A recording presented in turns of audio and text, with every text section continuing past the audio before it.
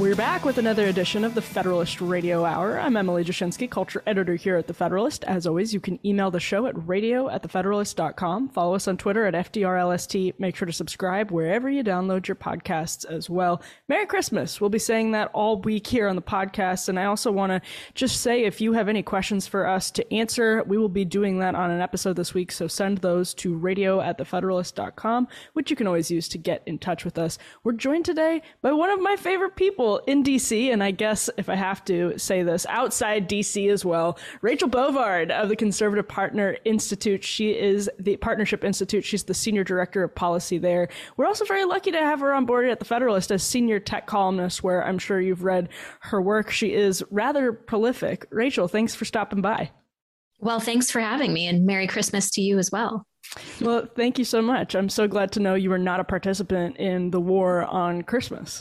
Not yet, anyway. It's still early in the day. We'll see. That's true.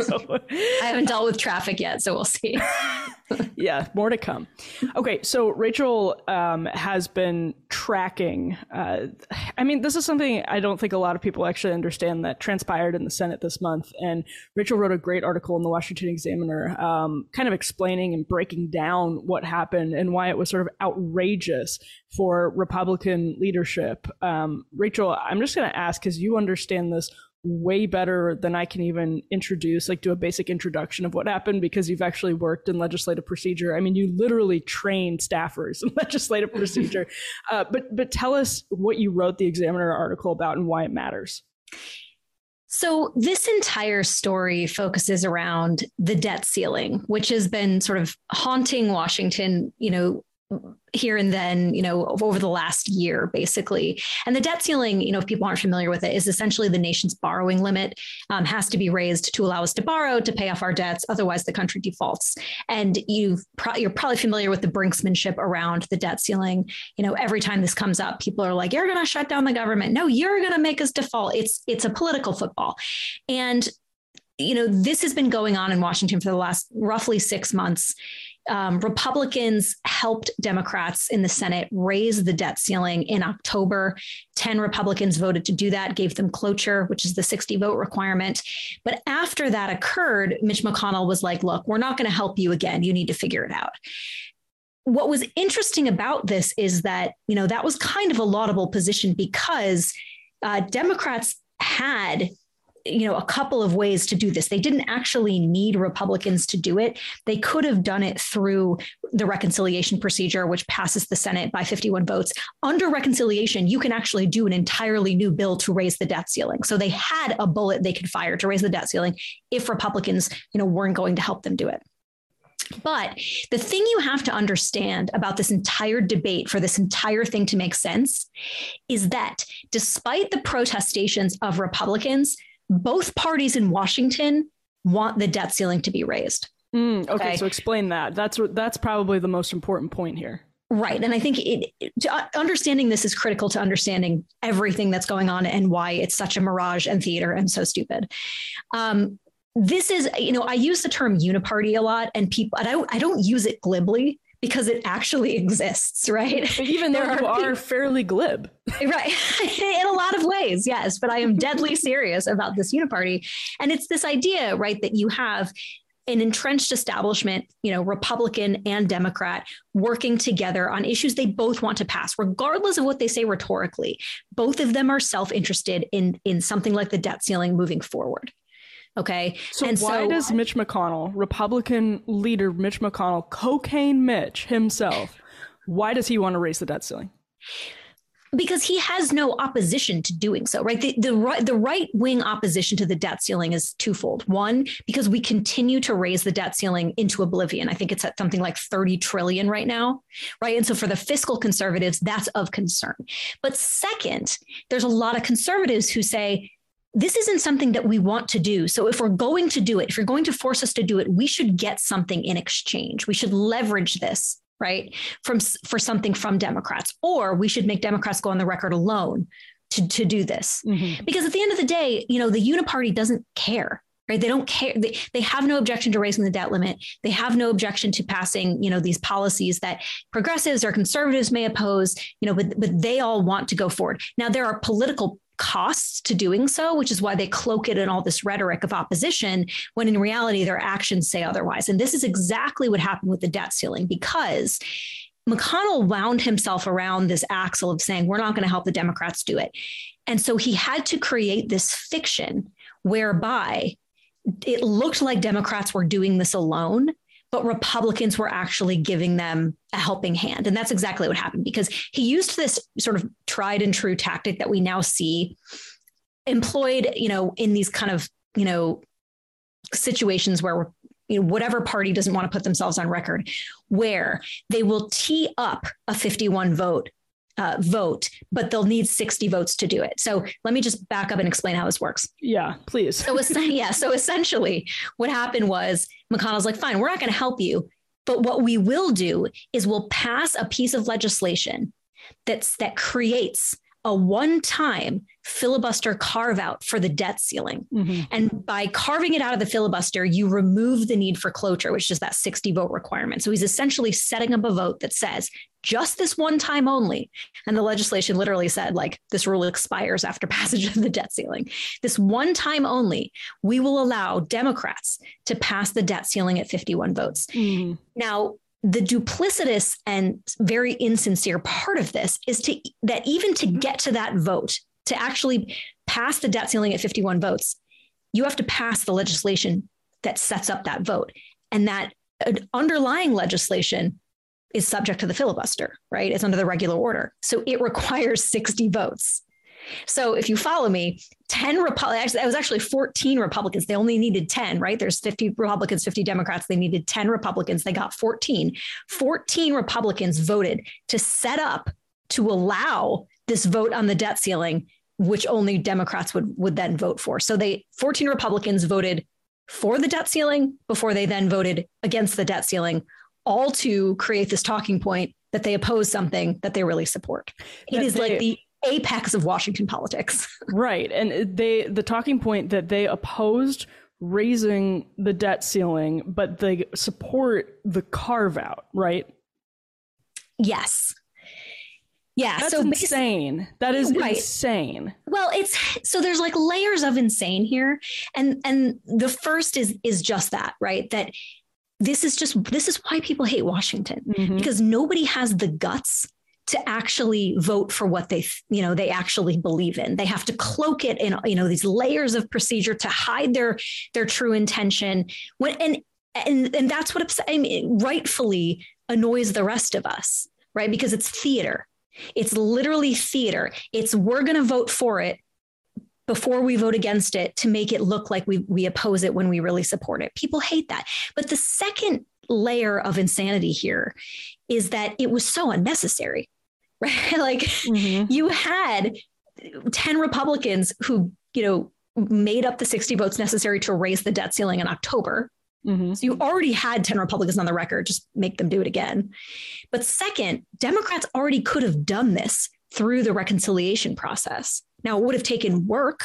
Mm-hmm. Reconciliation is a burdensome vehicle, requires a lot of floor time, but they could have done it. So there were two, you could have just done it straight up and made people walk the plank on it, or you could have made Democrats do it. But instead, we created this complex procedural rigmarole. Now, the second element to this story, and I think what prompted me to write that, short op-ed about it, was the consequence of what was done here, because the political context of in which this is all taking place that, people are probably aware of is that, Democrats have been threatening the legislative filibuster since they took the majority, right? And that's the 60 vote requirement. It's the cloture requirement, basically, that requires 60 votes to pass legislation in the Senate. Now, this used to be in place for the judiciary and for executive branch nominations as well. That is completely gone. The judicial filibuster is gone. And so there's concern that the legislative filibuster would go the same way. So Democrats have been actively talking about, using the quote unquote nuclear option on the legislative filibuster. There are some moderates in their party, Joe Manchin, Kristen Sinema, probably a lot more than that, to be honest, mm-hmm. that don't support nuking the entire thing. And so there was discussion of, well, we'll do it in a way that we call filibuster reform. And that is, we'll create special carve outs of the legislative filibuster for worthy matters like voting rights. You can just fill in the blank, climate change, whatever else it is that Democrats deem, shouldn't be subject to this horrible partisan filibuster. So that's the context in which this is taking place. And Republicans, have been standing in opposition to this until they confront the debt ceiling. And then they're like, what would work really great? A carve out from the legislative filibuster. That's how we're going to pass the debt ceiling. And it's like, are you kidding me? So Republicans have just agreed to the premise that they've been standing against all year, which is that the legislative filibuster should be subject to carve outs. And it's just incredible to me because, of course, as soon as this happens, Democrats seize on it. Right. To use the old pounce and seize. That's what they do. And, Democrats come to the floor. Multiple senators from Chuck Schumer to Raphael Warnock come to the Senate floor and they're like, we've just done this for the debt ceiling. Why can't we do this for voting rights? Mm-hmm. And Chuck Schumer announced today that they will be taking a vote in January on this voting rights legislation. He hasn't said specifically what the form will be, if he will try to go nuclear to create a 51 vote carve out, but it's an option that he now he's just seen the Senate do it. So why wouldn't he try to apply it to his priorities as well? I think your point about accepting the premise is hugely important. And I'm wondering if you can explain if this is an example, and I take it the answer is yes, this is sort of a leading question. If this is an example of how tactical concessions that are sort of smugly strategized about by Republican leadership in Washington actually amount to sort of very gradual, and then it becomes much more rapid erosion of the power that Republicans have in Washington. Is that sort of what we're seeing here, that McConnell's strategic concessions are actually just that? They're concessions. They're not wins, as I think some people in Washington might see them, but they are really concessions that are going to just advantage Democrats in the long run. I think your use of the term erosion is very apt here, because that's exactly what is happening. It is a slow erosion, which I think people try to spin into this tactical victory. You saw people be like, well, but it worked. Democrats, had to raise the debt ceiling alone. And it's like, well, but not really, because 14 Republicans set up the vote for them. Like, the real vote in that situation wasn't the vote to actually raise the debt ceiling. It was the cloture vote that set it up. Mm-hmm. Right. And so it's a slow erosion that, to sort of paraphrase Hemingway, it's like, very slowly and then all at once. The great Molly Hemingway, the great novel. Right. Obvious. Yes. Right. I didn't mean Ernest Hemingway at all. But I think it's important to point out, because we saw this from the point where the judicial filibuster underwent its first erosion. Right, under Harry Reid in 2013, he just said, you know what, the first thing I'm just going to exempt certain categories of nominations and judges from this filibuster. Right. Within 5 years, it was completely gone, completely gutted from everything from the district court judges to, certain cabinet level nominees to all the way up to the Supreme Court. It was completely gone. You really do pin that on Harry Reid. Well, he started the process. McConnell finished it. But yeah, once you start this, once you go down this path, it's like a snowball rolling downhill, right? So this is just how human nature works. So then, devil's advocate is, I don't mean that literally, but maybe Rachel would, is McConnell maybe recognizing that the ball is rolling down the hill and saying, well, listen, we have to play ball. We have to sort of do the same thing. Is that a legitimate counter argument? So I think in his mind, and this is based on the talking points I've heard from his office, and the people that sort of take his position, is that he doesn't even appear to see it that way. He doesn't view this as heading off a larger threat. He views this as simply an extension of what the Senate has done in the past for certain. He's trying to make the analogy between how the Senate handles things like the Congressional Review Act, for instance, which allows a vote of disapproval at 51 votes for executive branch regulations. Or you'll hear him cite Trade Promotion Authority, which was set up in the same way, right? A 60 vote bill that sets up a 51 vote approval. Same thing with the Iran nuclear deal. If you remember, it was a similar construct. And these are things that his office has pointed to say, what do you mean? We do this all the time. I would say these things are fundamentally different from what McConnell just did. And here's why, especially with TPA and the Iran nuclear deal, which was the closest analogies because they were one-offs. Where the CRA is sort of a statutory categorical exemption from executive branch regulations, which I don't think applies here. But TPA and Iran nuclear deal are most similar. But in that situation, you almost have, the executive, you have Congress deferring to the executive and saying, look, this is a foreign policy matter. The president has to be able to go negotiate with these countries in some good faith, and say, look, I'm not going to promise you this and then go get screwed by the Congress because they've set up this thing where I only need approval at 51 votes, right? There's like a foreign policy element to those things where the executive and the legislature always have kind of played ball with each other with the understanding that there's that negotiation going on. What happened here is just fundamentally different because the debt ceiling has always been approved at 60 votes absent the reconciliation procedure. Mm-hmm. So you took something that was always, subject to cloture. It was always subject to the regular order. And you made a one-time removal. And that I really mean that he agreed to the premise that Democrats have been arguing from start to finish. That is the argument they've been making. And this was an idea from his office, right? Right. No, McConnell is the one that came up with this strategy. If the reporting is to be believed, I haven't asked them this, mm-hmm. but, if you believe the reporting, McConnell's the one that devised the strategy, pitched it to Schumer, and Schumer agreed. So I have to, believe, at least from the public arguments they're making, that they didn't even see that they are very opposed to the idea that this would threaten the filibuster in any way.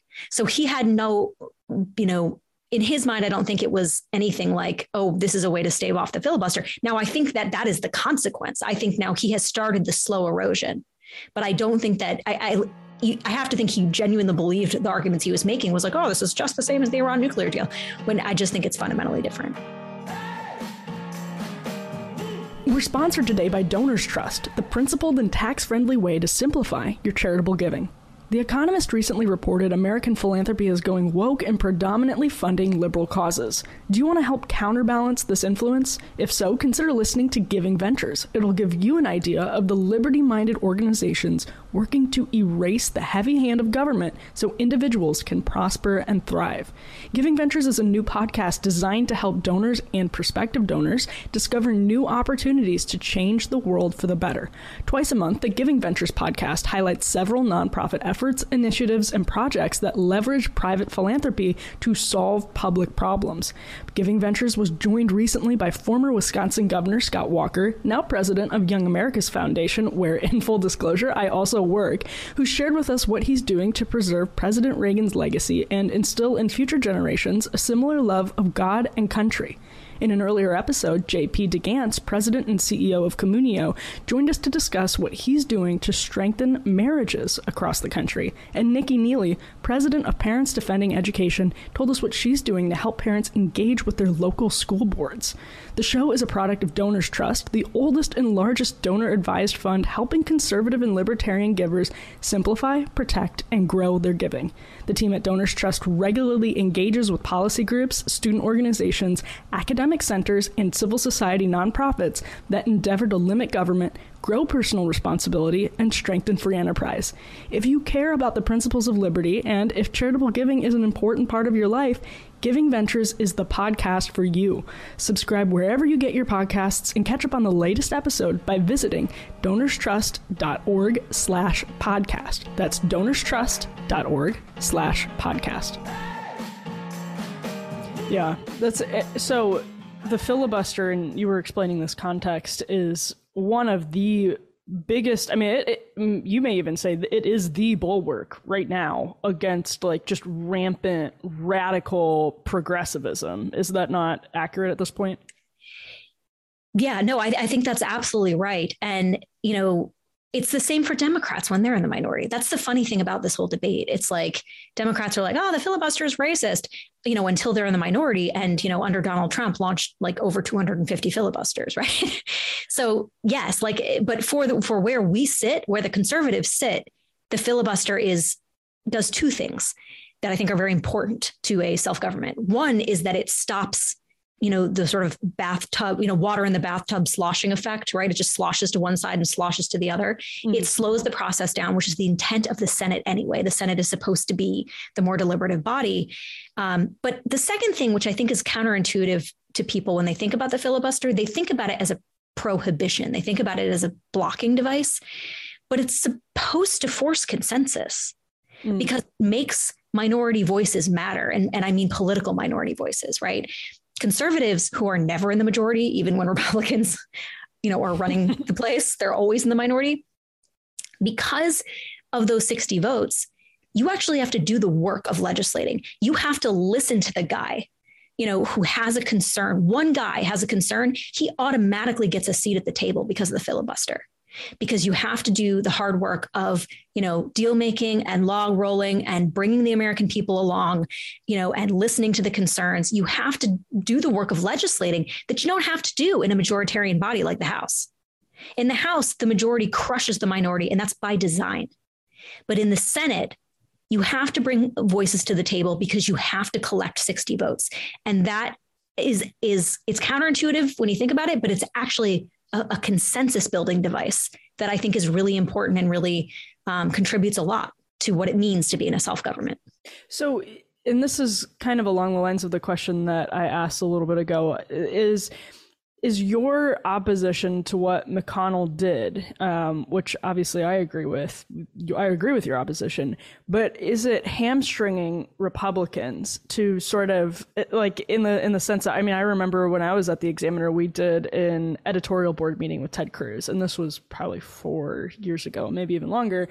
And the filibuster wasn't as big of a question at the time, and Republicans were in control at the time. And he said, listen, I've never supported getting rid of the filibuster, but the more I think about it, the more I realize as soon as Democrats get power, at some point, they're just getting rid of this. And some point in the near future, they're just getting rid of this. And he was right, because the momentum on the left has absolutely built so huge from where it was then to where it is now. And I don't actually even know where Ted Cruz stands on this right now. But is your argument sort of hamstringing, and is it from McConnell's perspective sort of water under the bridge to make this carve out, because it's actually just giving Republicans one political victory, given that the filibuster is all but gone in the near future anyway? It's possible. I would say that if he does think that, it's like an incredibly defeatist attitude. Mm-hmm. Why would you concede to something that hasn't even happened yet? And I think, again, that's what frustrates so many people with Washington, right? They want to see you come up here and mount a challenge and a fight on what you actually believe in. And it would surprise me for another reason, in that, McConnell is an institutionalist. He has been up here for a long time. He intuitively understands the nature of the Senate, and I think prides himself on, preserving the last vestiges of an institution, that has served America extremely well. And so it would surprise me if he, would participate, willingly in this erosion of the filibuster, even as a process to sort of head off what he thinks is happening. Now, I think what this was just sort of tactical stupidity, right? Yeah, it sounds like your criticism is that it's a typical Beltway naivete. Right. And, it kind of goes back to this idea that they both wanted to raise the debt ceiling so badly that, that they didn't think through the rest of it. Because I think that's honestly what was happening. It was when McConnell's like, well, I can't put my guys on the record, so I'm going to create this convoluted strategy. And he didn't even, he's like, and I'm just going to say it's because we did this for TPA. We did this for the Iran nuclear deal. But nobody sees it that way. Democrats don't see it that way. And I don't see it that way either, frankly. Right. So when you take something that's always been subject to a 60 vote threshold and you say, no, just this one time, guys, of course, that's changing the conversation, and Democrats are going to use that to their own advantage. And, the other reason I think going down that road of sort of heading off what's going to happen anyway is so deadly is, because when it does happen eventually, look at the judicial filibuster. The thing people don't realize about that is that it could be undone at any point, right? At any point, McConnell, after Reid, nuked the sort of first wave under the judicial filibuster and Republicans took back the majority, any Republican could have undone that and put the judicial filibuster back in place. No one's going to do that, obviously, because now they're both self-interested, right? Now it's made life very easy for the majority party. So why would you go back in and undo it? So it's never going to go away. Once the filibuster is gone, it's gone forever.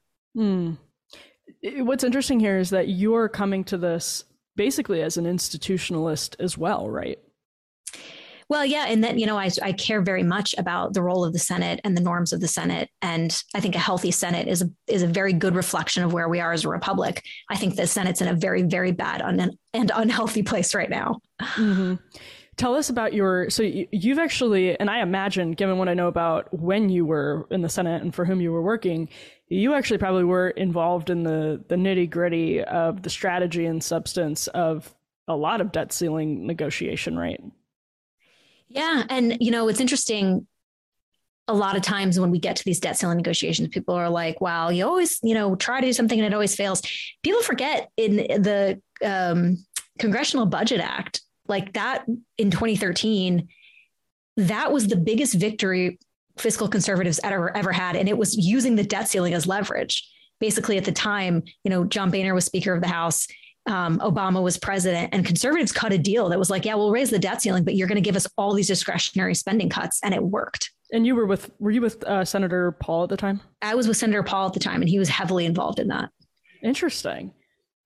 Yeah. So it can be done. You can use the debt ceiling as leverage. You can get something for it.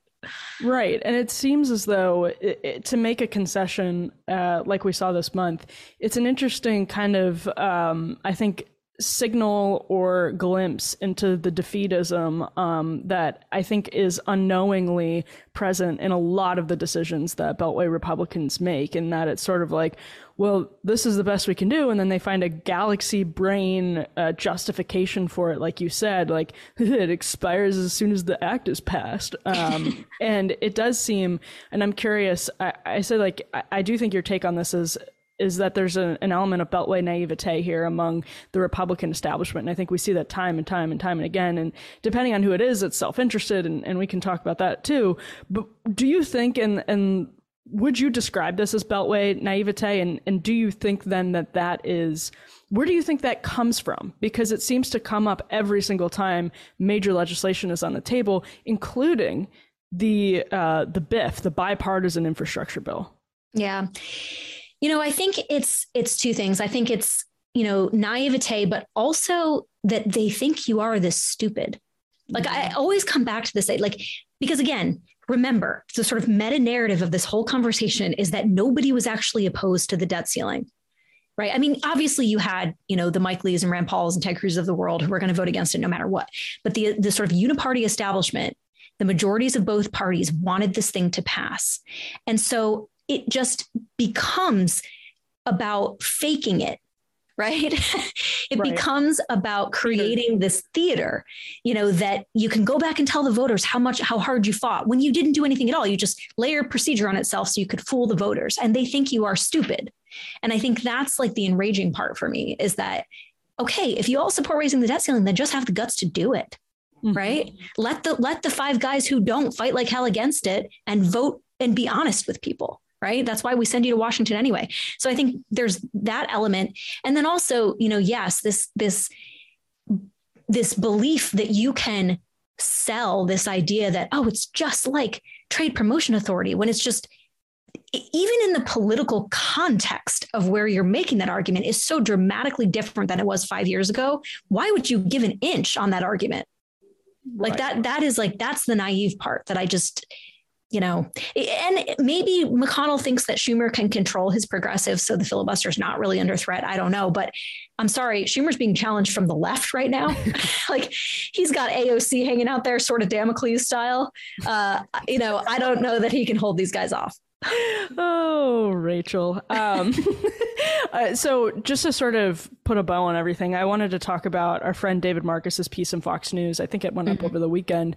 And that's sort of the reason I was pulling at the Beltway naivete thread, because I think Dave was saying that the Republicans who voted for the BIF called the left's bluff and said, listen, the Democratic establishment is, and leadership on the House side and the Senate side is basically lying to the progressives and pulling the wool over their eyes, and they're never going to get this massive New Deal style spending bill passed. It's just not going to happen. So vulnerable Republicans in purple districts or even blue districts, it just makes sense for them to vote for, what the people want, this infrastructure bill. And I thought that argument was really wrong. And we talked about this a little bit too. First of all, because I don't think any of the Republicans were using that calculation. No. Right? They weren't. No, of course not. And, this is where DC's self-obsession and it's navel gazing comes into play, where they think, everything that happens in Washington is going to make or break, if people vote for them or don't. They think, single pieces of legislation can drive entire elections. And it's no, you know what I mean? Most people. And this is especially true with the infrastructure bill, because if you know anything about infrastructure, no one is going to see the effects of this bill for at least 5 years, at least minimum. Right. Contracts take forever. Money takes forever to flow. Projects, especially during COVID, take forever to start. So the idea that somehow this was going to get anyone elected at any point, I just think was DC navel gazing times 11. And sort of seeding the premise once again that it's valuable for Republicans to vote for a massive piece of legislation that has some good, but is sort of ultimately bad, I think is also not a smart, that's not a smart sort of take on the cost benefit analysis here. It's that if something is bipartisan and it helps the people, then vulnerable Republicans are justified in voting for it. And I don't think that was the case with this piece of legislation. No. And I think, what David missed in his piece, I think, is the fact that it just was a bad bill. Take the political strategy out of it, or whatever. It was a bad bill, and Republicans shouldn't have voted for it. Even Republicans who support a modicum of infrastructure spending, which I could probably be convinced of some of that, right? Well, that's because you're a communist now. Right. Obviously, just setting that out there. But you know what I mean? Even if you support some of that, this bill wasn't it. It was chock full of just climate insanity. Right. It was funding for 18,000 electric school buses. Yes, it had some road and bridges funding, but that was dwarfed by the amount of money that we were dumping into Amtrak without reforming it again. Right. So there was just no justification, I think, political or otherwise, for Republicans to vote for this bill. And I remain convinced, that it was a whip failure that 13 of them in the House did. What do you? Yeah, no. I think that's actually true. Well, so quickly, what do you mean by a whip failure for people who haven't had the misfortune of serving in Congress like you have? Yeah, I mean, well, this is especially true in the House, but you never bring a bill to the floor, or in the minority's case, you never let your members vote without knowing exactly how they're going to vote. There's a whip that's in charge of knowing every member's vote before they cast it. And I think the understanding among House Republicans when that bill came to the floor was that, all right, some of our guys are going to vote for the bill, but they're not going to be the deciding votes. And those guys are not going to cast their vote until Democrats have locked it in. The Democrats have been past it. But that's not what happened. You had John Katko from New York, as a Republican, cast his vote for the bill right out of the gate. And in fact, Republicans really stood in the gap for Pelosi. They helped Pelosi pass this bill in a way that I think is an embarrassment to the House Republican Conference. Yeah, frankly. I think that's exactly what happened. I think there are way too many Republicans. I mean, 13 doesn't sound like a big number, but it actually kind of is. Way too many Republicans who sort of do seed the premise time and again of the left that this is slightly to the right of everything that Alexandria Ocasio-Cortez wants. So it's bipartisan and it's good. And it's they've moved the goalposts so far to the left that Republicans are conceding things that are not even near the center because they're packaged as centrism. Yeah. And there's this funny argument also going around that well, in doing this, in splitting these bills, that was, McConnell being a tactical genius because, then we allowed Manchin the psychological comfort of passing the infrastructure bill, right? And somehow that made reconciliation, that gave him the courage to say no to reconciliation. And it's like, how many, how far do you have to twist yourself into a pretzel to make that argument? Because like anyone who's watches the legislative process knows that removing things from a bill makes it easier to pass. Like taking infrastructure out of reconciliation made it easier for reconciliation to pass at the end of the day. Like unburdening a bill is helpful, right? So like the rhetorical link that's trying to be made here between infrastructure and reconciliation, I just think is bananas. And you really have to contort yourself to make that one look normal. Yeah, I think all of that is completely accurate. But if there were one thing from your sort of vantage point on the other side of these smoke-filled back rooms that you would want to instill in sort of the public's understanding of how Congress works, of how Washington works, what would it be? Take some time to sort of understand how the Senate works. And this intimidates people, and it shouldn't. The Senate is not complicated. Oh my gosh. Dude, I've listened to your training like 2 times and I still don't know any of it. But then follow my columns when I try to explain it, because I really try to explain it in a way that is clear. But I think it's so important, for people to even have a little bit of knowledge, because it makes you powerful enough to understand how stupid they think you are. And this is why I spend so much time. It's literally why I do train staff. I also train reporters to be able to ask smart questions, because so much of what the chamber does is hide behind procedure. They hide behind procedure. They blame the filibuster for gridlock when in fact it's their own laziness.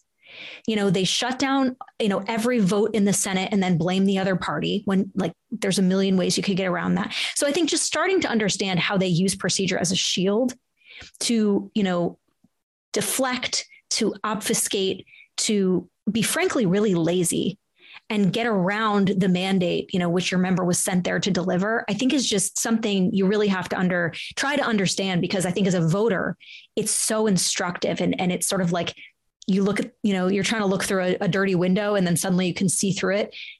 That I think is really helpful. And that's honestly why I write about this stuff, because I try to help people understand that. No, it's invaluable. And that is me not understanding it, to be clear, is purely a reflection of me, not on the clarity and concision and value of Rachel's trainings, because they are excellent. And all of my students walk away from them feeling way more informed.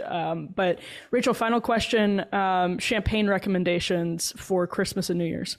Oh my gosh. So oh my gosh. So this is my true passion. If you subscribe to the Bright email, which is a newsletter for the Federalist, you will see my recommendations in a whole section come out in Tuesday's email. But if there's one recommendation I have for everyone, it is my most favorite champagne. So I love champagne. I drink it all year, especially around the holidays, but I call the Pol Roger, so Polroger. That is my comfort food of champagnes. And it's at an affordable price point and you will not be disappointed. It was the favorite champagne. It's a French champagne, favorite champagne of Sir Winston Churchill. They supply Queen Elizabeth with her champagne. So highly recommend, if this is a bottle you've never had for New Year's, go out and grab it. It's pretty widely available, but the Pol Roger will never let you down. I promise. What's a cheese pairing with it? You can do any hard, salty cheese with champagne. Although my most favorite pairing of all time is champagne and fried chicken. Gotta say. That's so American. I know. I love it. Well, Rachel Bovard, one of our favorite people, Senior Policy Director at the Conservative Partnership Institute, Senior Tech Columnist at the Federalist. And as she just mentioned, she writes every Tuesday for Bright, which is a sort of women-focused newsletter that the Federalist sends out every day. It's excellent. You can subscribe to that on our site. Thank you, Rachel, so much for your expertise and your wit. Always happy to deliver, maybe on the expertise, less on the wit, but thanks for having me. Of course. Well, you've been listening to another edition of the Federalist Radio Hour. I'm Emily Jashinsky, Culture Editor at the Federalist. Don't forget to send us questions to radio@thefederalist.com. We'll be answering them this week. We'll be back soon with more. Until then, be lovers of freedom and anxious for the fray.